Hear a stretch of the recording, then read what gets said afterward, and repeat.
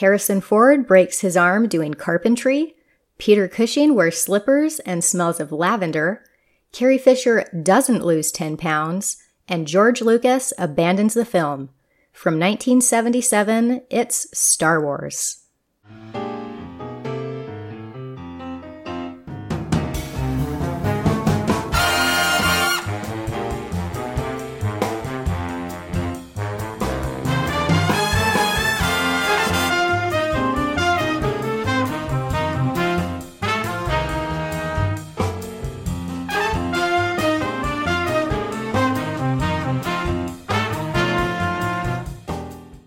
I'm Shannon, and you're listening to the Vanguard of Hollywood podcast. Let's be honest, no matter how I start this podcast, it's absolutely impossible for me to find words to appropriately convey just what a gargantuan success Star Wars was at the time of its 1977 release, or what a far-reaching impact the film continues to have today. Adjusted for inflation, only Gone with the Wind beats Star Wars in success at the US box office, and there's arguably no other film series with such a loyal and constantly growing fan base. It's beyond inspiring that Star Wars, a whole new world of galaxies, technologies, and peoples, came from the mind of one man, George Lucas. The 32-year-old Lucas not only wrote and directed the film, he also managed to convey his grand vision for Star Wars across countless disciplines and film departments, such as sound and special effects, costumes, scenery, editing, and cinematography necessary to bring Star Wars to life on screen. The film changed the lives of all involved, making Lucas an extremely wealthy man overnight, and a filmmaker to be reckoned with. Star Wars made immediate stars and cultural icons out of Mark Hamill, Harrison Ford, and Carrie Fisher. For our star of the month, Peter Cushing, playing the evil Grand Moff Tarkin in Star Wars made Cushing's noble face familiar with a new generation of fans, piquing interest in his earlier work. The filming of Star Wars was an enjoyable experience for Peter and proved a welcome relief as he grieved the loss of his wife Helen. Though Peter continued working for just under a decade after Star Wars, beating prostate cancer and earning a title as an officer of the Order of the British Empire in the process, Grand Moff Tarkin remains Cushing's best remembered role from the second half of his career. Let's get right to the plot. A long time ago, in a galaxy far, far away, there's a civil war going on. Princess Leia Organa is a rebellion leader captured by a Star Destroyer of the evil Empire. Just before her capture, Leia bravely puts the plans of the Death Star, the Empire's space station, on a droid, R2-D2. Leia hopes R2 and his buddy, fellow droid C-3PO, will get the plans to Jedi Obi-Wan Kenobi, whom Leia trusts to carry the plans to her home planet Alderaan for analysis. R2 and C-3PO manage to escape from the Star Destroyer, but the evil Darth Vader and Grand Moff Tarkin suspect what Leia has done, and, knowing of her rebel connections, threaten to blow up Alderaan if Leia doesn't tell them where the rebel base is located. To save her planet, Leia discloses the rebel location to Tarkin, who then proceeds to blow up Alderaan anyway. Meanwhile, R2 and C-3PO safely make it to the planet Tatooine, where Jawa traders capture and sell them to farmers Luke Skywalker and his uncle Owen. Back at the farm, R2 plays a clip of a hologram recording of Leia, in which she mentions an Obi-Wan Kenobi, whom Luke surmises is his neighbor, the reclusive old Ben Kenobi. When R2 runs away from the farm in search of Obi-Wan, Luke and C-3PO go after him and come across Ben Kenobi shortly after finding R2. Ben confirms that he is Obi-Wan, a Jedi Master, betrayed by his former pupil, Darth Vader, who now uses the Force for evil. Ben tells Luke that Vader is also responsible for the death of Luke's father, who fought alongside Obi-Wan before the Empire put an end to the Jedi and took control of the galaxy. R2 plays Princess Leia's message for Ben and Luke in its entirety, and they hear her instructions to take the Death Star plans to Alderaan, where her father will analyze them to plan a rebel attack.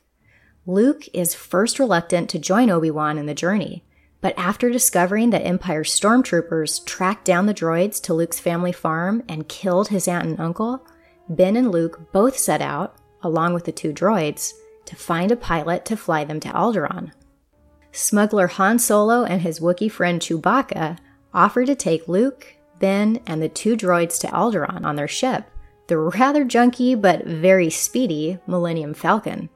It's an exorbitant fee Solo charges, but an unpaid debt to Jabba the Hutt makes him as anxious to leave Tatooine as Ben and Luke, so it's a fee they're willing to pay.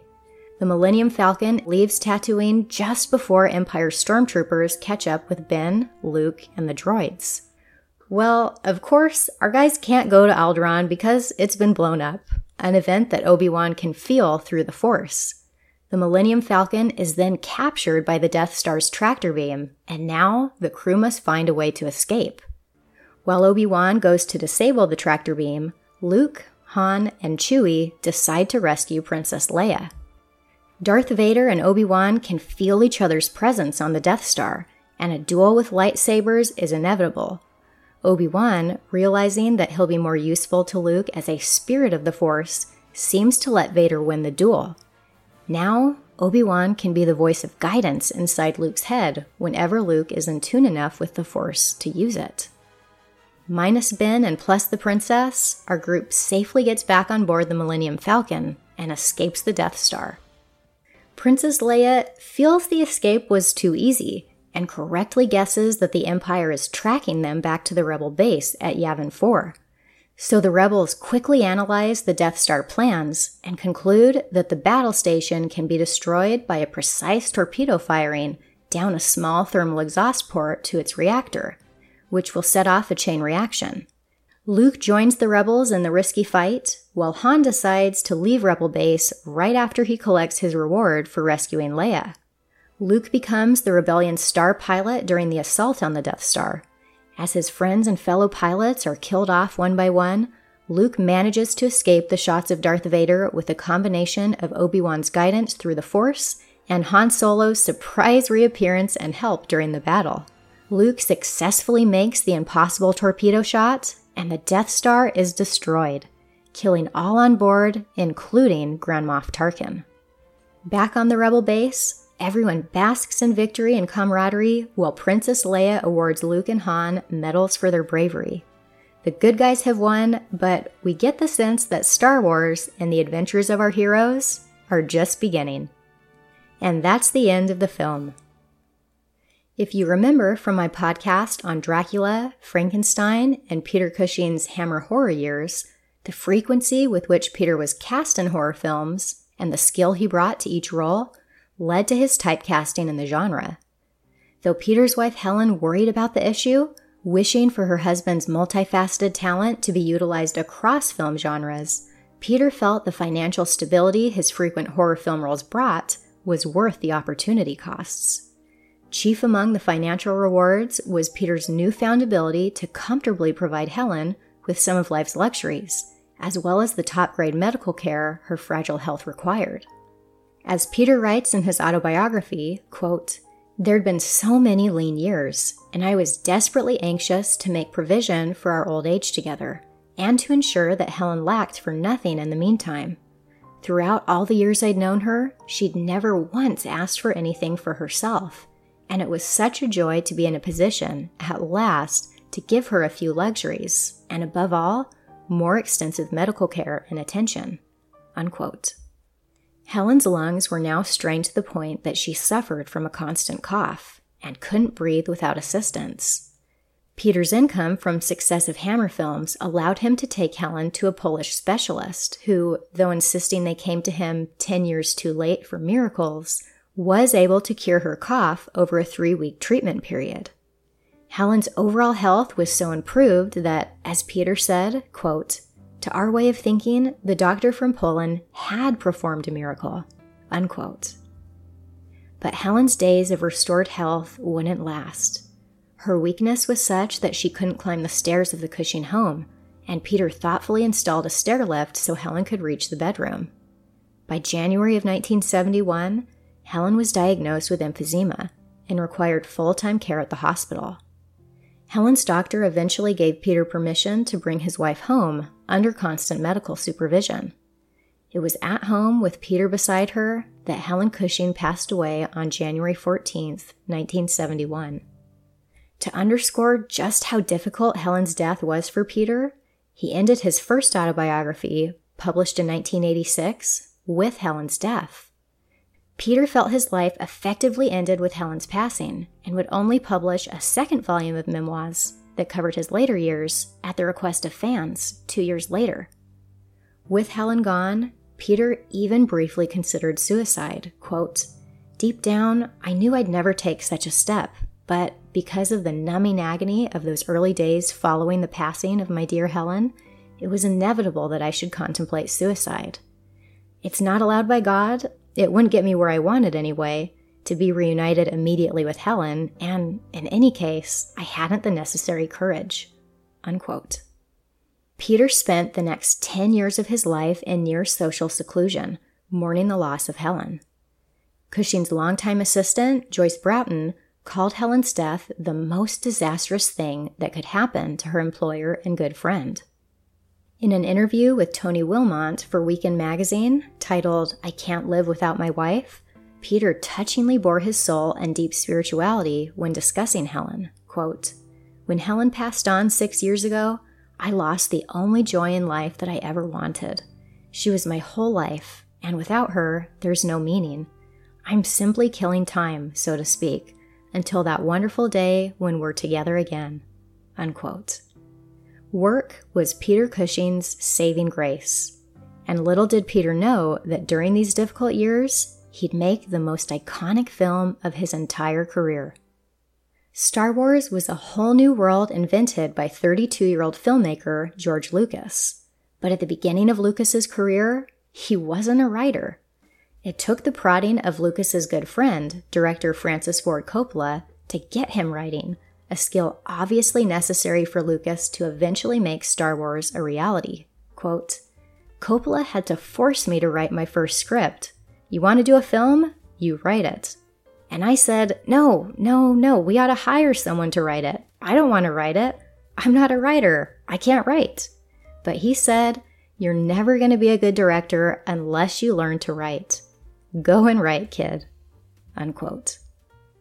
And so, Lucas wrote his first feature film script for THX 1138, a film he also directed.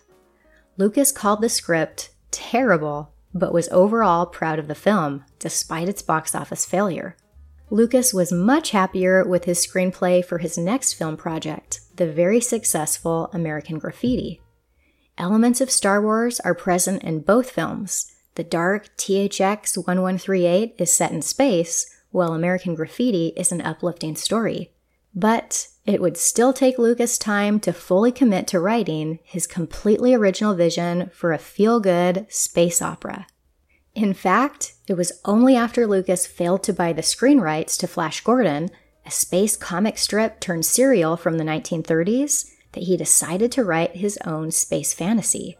Lucas realized that really it was for the best that Flash Gordon didn't work out. Quote, "I realized that Flash Gordon is like anything you do that's established. That is, you start out being faithful to the original material, but eventually it gets in the way of creativity.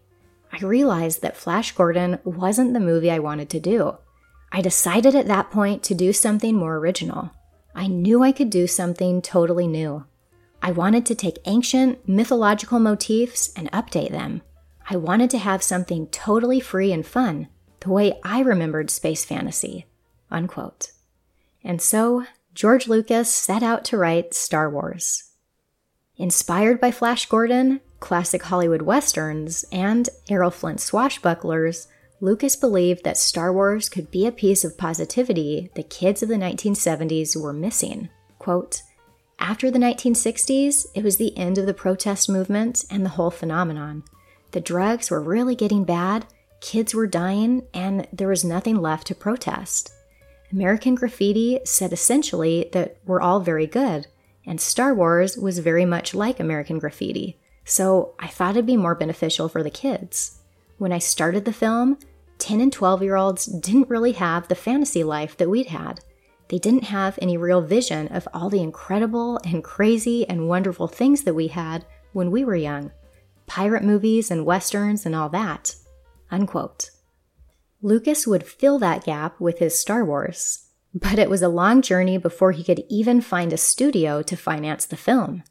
Deals with United Artists and Universal would fall through before 20th Century Fox, thanks to Alan Ladd Jr., yes, the son of the Alan Ladd, finally expressed interest. Fox gave Lucas a very informal deal for Star Wars in the summer of 1973, agreeing to pay Lucas $10,000 for a first draft of the screenplay and an additional $30,000 once principal photography began. But that was it. Fox retained the right to back out of Star Wars at any time. How reassuring. But it was the only deal George Lucas could get for Star Wars, so he accepted and plowed ahead with his script. Between winter of 1973 and January of 1976, Lucas went through 4 drafts of his story. Interesting side note, in Lucas's second draft, Luke Starkiller, it didn't become Skywalker until much later, was a girl. At times during the writing process, Lucas thought he was literally going crazy. Quote, "You go crazy writing. You get psychotic. You get yourself so psyched up and go in such strange directions in your mind that it's a wonder that all writers aren't put away someplace. Because there's just no guideline. You don't know if what you're doing is good or bad or indifferent. It always seems bad when you're doing it. It seems terrible. It's the hardest thing to get through." Unquote. Even friends wondered at times just what the Star Wars story was. As friend and screenwriter Hal Barwood would say, quote, "It started off in horrible shape. It was difficult to discern there was a movie there. It did have R2 and it did have 3PO, but it was very hard for us to wrap our heads around the idea of a golden robot and this little beer can. We didn't know what it meant. But George never gave up, and he worked and worked and worked." Unquote. All that hard work and vision paid off, for Lucas finally completed his 4th and final draft of Star Wars in January of 1976. Coupled with, finally, an official production distribution contract with Fox, which gave Lucas an $8.2 million budget, Star Wars was officially set to begin filming in London and Tunisia in March of 1976. Peter Cushing and Alec Guinness were the only 2 established movie stars in Star Wars. Guinness, as Obi-Wan Kenobi, received £15,000 weekly and wisely asked for 2% of the film's profits. As Grand Moff Tarkin, Peter Cushing wasn't included in a profits deal, but at an earnings of £2,000 a day, Peter no doubt had the second best payment plan in the cast. George Lucas felt strongly that Star Wars required a villain with a human face, as the face of Darth Vader, physically played by weightlifter David Prowse, who incidentally went on to train Christopher Reeve for Superman, is famously covered throughout the film with that sinister helmet. As the role of Tarkin grew in size and importance with each draft, Lucas knew he needed an exceptional actor to pull off the character. Quote, "I got a little nervous about it, so I wanted somebody really strong, a really good villain, and actually, Peter Cushing was my first choice on that, once I decided we were really going to spend some money to go with a really good actor rather than just some stock day player villain." Unquote.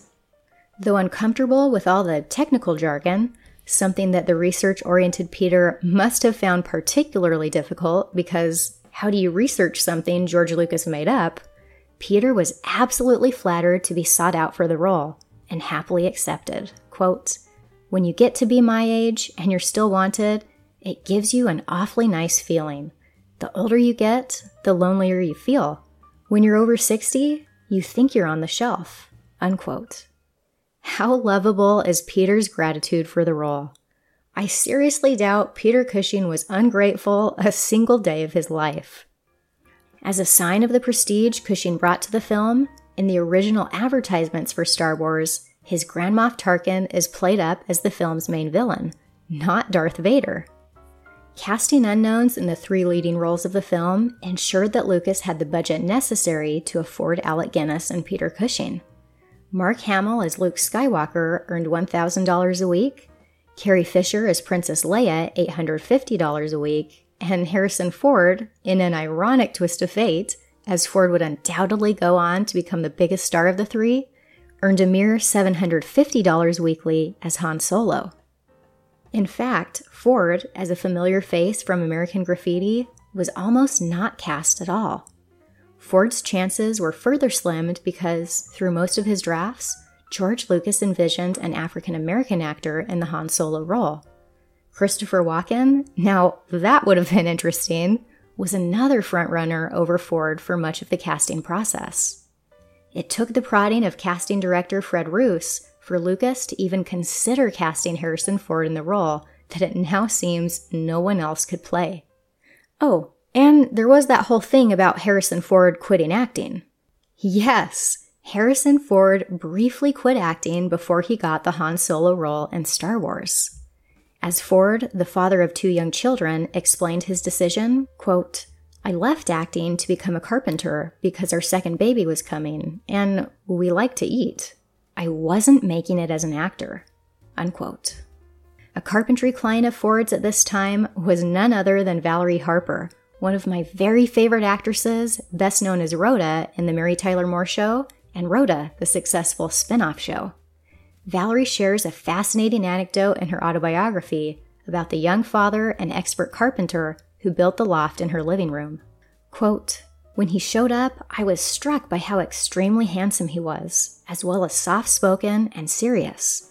While he worked on our loft, I learned that he was an actor, doing carpentry to support his family while he waited for a break.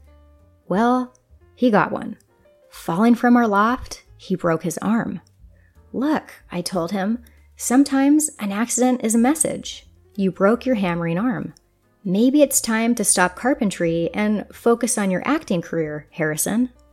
Yes, his last name was Ford. I'm sure he would have become a star even without my advice, but I like to think that that fall from our loft gave him a push in the right direction. Unquote. Who knows? Maybe Valerie's advice is what propelled Harrison Ford back to acting. Either way, Ford's carpentry skills still played a part in his eventual earning of the Han Solo role. Casting director Fred Roos, rooting for Harrison Ford to get the role, hired him to install a door at the American Zoetrope offices just when he knew George Lucas would be around for a meeting with Richard Dreyfuss. Seeing Ford, in his own words, cast as the blue-collar worker, worked for Lucas. As Fred Roos related, it just kind of clicked for George at that point, and Harrison Ford was cast in the role that finally jump-started his acting career. Though still mourning the loss of Helen, Peter Cushing was, as always, the complete gentleman on the Star Wars set. Mark Hamill, a longtime fan of Peter's and his Hammer horror films, was disappointed to discover he didn't have any scenes with the actor and wouldn't get a chance to meet Cushing if he didn't crash the set on a day Peter was filming. So that's just what Hamill did. And he couldn't have been more impressed with the humble and gracious Peter. Quote, "Carrie had just started when she did her scenes with Cushing. The next day, between takes, I did go get his autograph. Cushing is the ultimate English gentleman, so distinguished. Though I never worked with him, there was no way I would have missed meeting him. He used to cycle to Helen's grave every morning. He was very fragile, but a wonderful guy, really sweet." Unquote. Both Hamill and David Prowse, Darth Vader, would comment on how Peter, ever the English gentleman, wore white gloves whenever taking a cigarette break so that the costume and makeup departments wouldn't have to remove nicotine stains from his fingers or costume. My favorite anecdotes that underscore Peter's kindness and gentlemanly demeanor on Star Wars involve his scenes with Carrie Fisher. The 19-year-old Fisher, in her first starring role, was, despite her spunky exterior, full of insecurities on set. As Carrie relates in The Princess Diarist, her memoirs of the film, quote, "I had endless issues with my appearance in Star Wars. Real ones. Not the ones you bring up so people think you're humble because you secretly find yourself adorable." Unquote. Though the rest of us are taken with Fisher's adorable beauty in the film, it's understandable where her insecurities came from. Carrie was signed to play Princess Leia on the condition that she lose 10 pounds for the role. It was literally written into her contract. Mother Debbie Reynolds recommended a particular quote-unquote fat farm, as Carrie would refer to it, in Texas, where Carrie spent a week trying unsuccessfully to lose the required weight. When Carrie arrived in London for filming, her first scenes were with Peter Cushing. Whether Peter was aware of her insecurities or not, Carrie couldn't have asked for a kinder actor to begin the film with. Peter insisted on standing in the shadows during their scene together, giving Fisher the most flattering lighting. Peter's selfless act was a gift to the young actress in many ways. Not only does Carrie look radiantly beautiful in the lighting Cushing gallantly gave her, seeing Princess Leia in the saintly lighting lends to our early interpretation of the character as the righteous leader of her people with altruistic hopes for the rebellion. Is it any wonder that Carrie Fisher, like everyone else, absolutely adored working with Peter Cushing? Fisher would even say that the lines she spoke on this first day of filming, the ones where she comments on Tarkin's foul stench, were extremely difficult for her to direct at Peter because she liked him so much. Quote, "I liked Peter Cushing so much that, in my mind, I had to substitute someone else in order to get the hatred for him. I had to say, I recognize your foul stench, but the man smelled like linen and lavender." Unquote. It's clear from a rare blooper of the scene just what an affinity Peter and Carrie had for each other. Go to my website, macaronsandmimi.com, and search Star Wars to watch this blooper. Notice the huge smiles on Carrie's face and Peter's as he tries to work with the line he flubs before accepting defeat. It's absolutely adorable. Oh, and of course, that linen and lavender scent Carrie mentions is evidence of Peter's affinity for brushing his teeth. If you remember from my introduction podcast on Peter Cushing, he always had toothbrushes handy at home and on his film sets, conscious of never offending those around him with bad breath. During Star Wars, there were constant wardrobe malfunctions. Anthony Daniels, C-3PO in the film, would deal with those golden pants falling off at the most inconvenient times. Chewbacca's eyes had a tendency to separate from the hair and the inside of the mask worn by Peter Mayhew. While Carrie Fisher shared that even though it took the hairdresser hours each morning to bolt those double bagel buns to the side of her head, they'd still manage to get messed up during all the running down corridors Princess Leia does in the film. Despite his star status, Peter Cushing wasn't exempt from the wardrobe challenges, which were largely the result of the meager budget George Lucas was given by Fox for the film. For Peter, it was footwear that presented the problem. Peter's size 12 feet just didn't work with the much too small combat boots that went with his Tarkin costume. After trying to deal with the pain, Peter asked George Lucas if they could work something else out. Quote, "After the first day's work, I could bear it no longer, so I approached the director, George Lucas. 'Dear fellow,' I said, 'I'm not asking for close-ups, but do you think you could shoot me from the waist up from now on?' He consented kindly, and I was allowed to stomp about looking very cross as Grand Moff Tarkin for the rest of the film in carpet slippers." Unquote. Who would have thought that had the camera panned just a little lower, we all would have seen the villainous Grand Moff Tarkin wearing some comically informidable footwear. Somehow, with a small budget of $8.2 million, though Lucas did go over budget by about $3 million, on a film that really required twice that amount, George Lucas created a masterpiece. He successfully conveyed and directed his vision for Star Wars across multiple disciplines and film departments. Lucas himself would refer to Star Wars not as a finished film, but as the film he was forced to abandon once the premiere date arrived. It's possible that Lucas, ever the perfectionist, would have continued working on Star Wars had there not been that deadline. At Lucas's insistence, the film premiered not during the summer of 1977, but in late May, before school was out. Wisely, George Lucas surmised that Star Wars would benefit from word of mouth. If kids were still in school when the film premiered, they'd see Star Wars and tell their friends about it, resulting in greater audience turnout.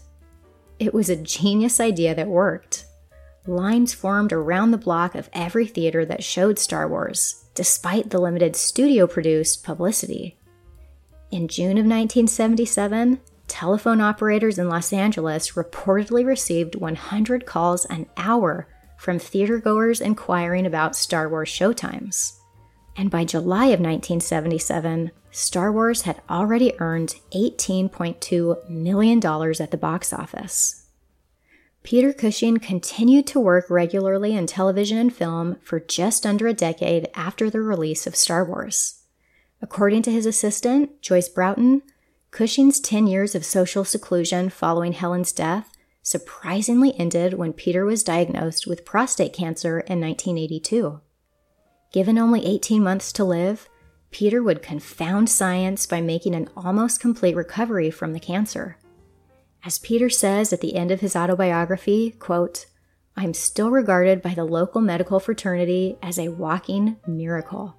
And I hope most earnestly that my close encounter with the great leveler will be of equal value to those who need such assurance, and to show what can be done against all odds, with a lot of loving help, a lot of faith, which can move mountains, and a modicum of willpower." Unquote.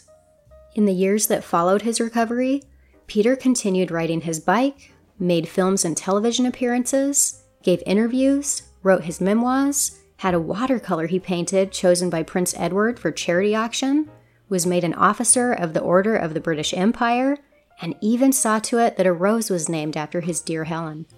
Quite an inspiring schedule for an older gentleman who wasn't expected to live more than 18 months after his cancer diagnosis.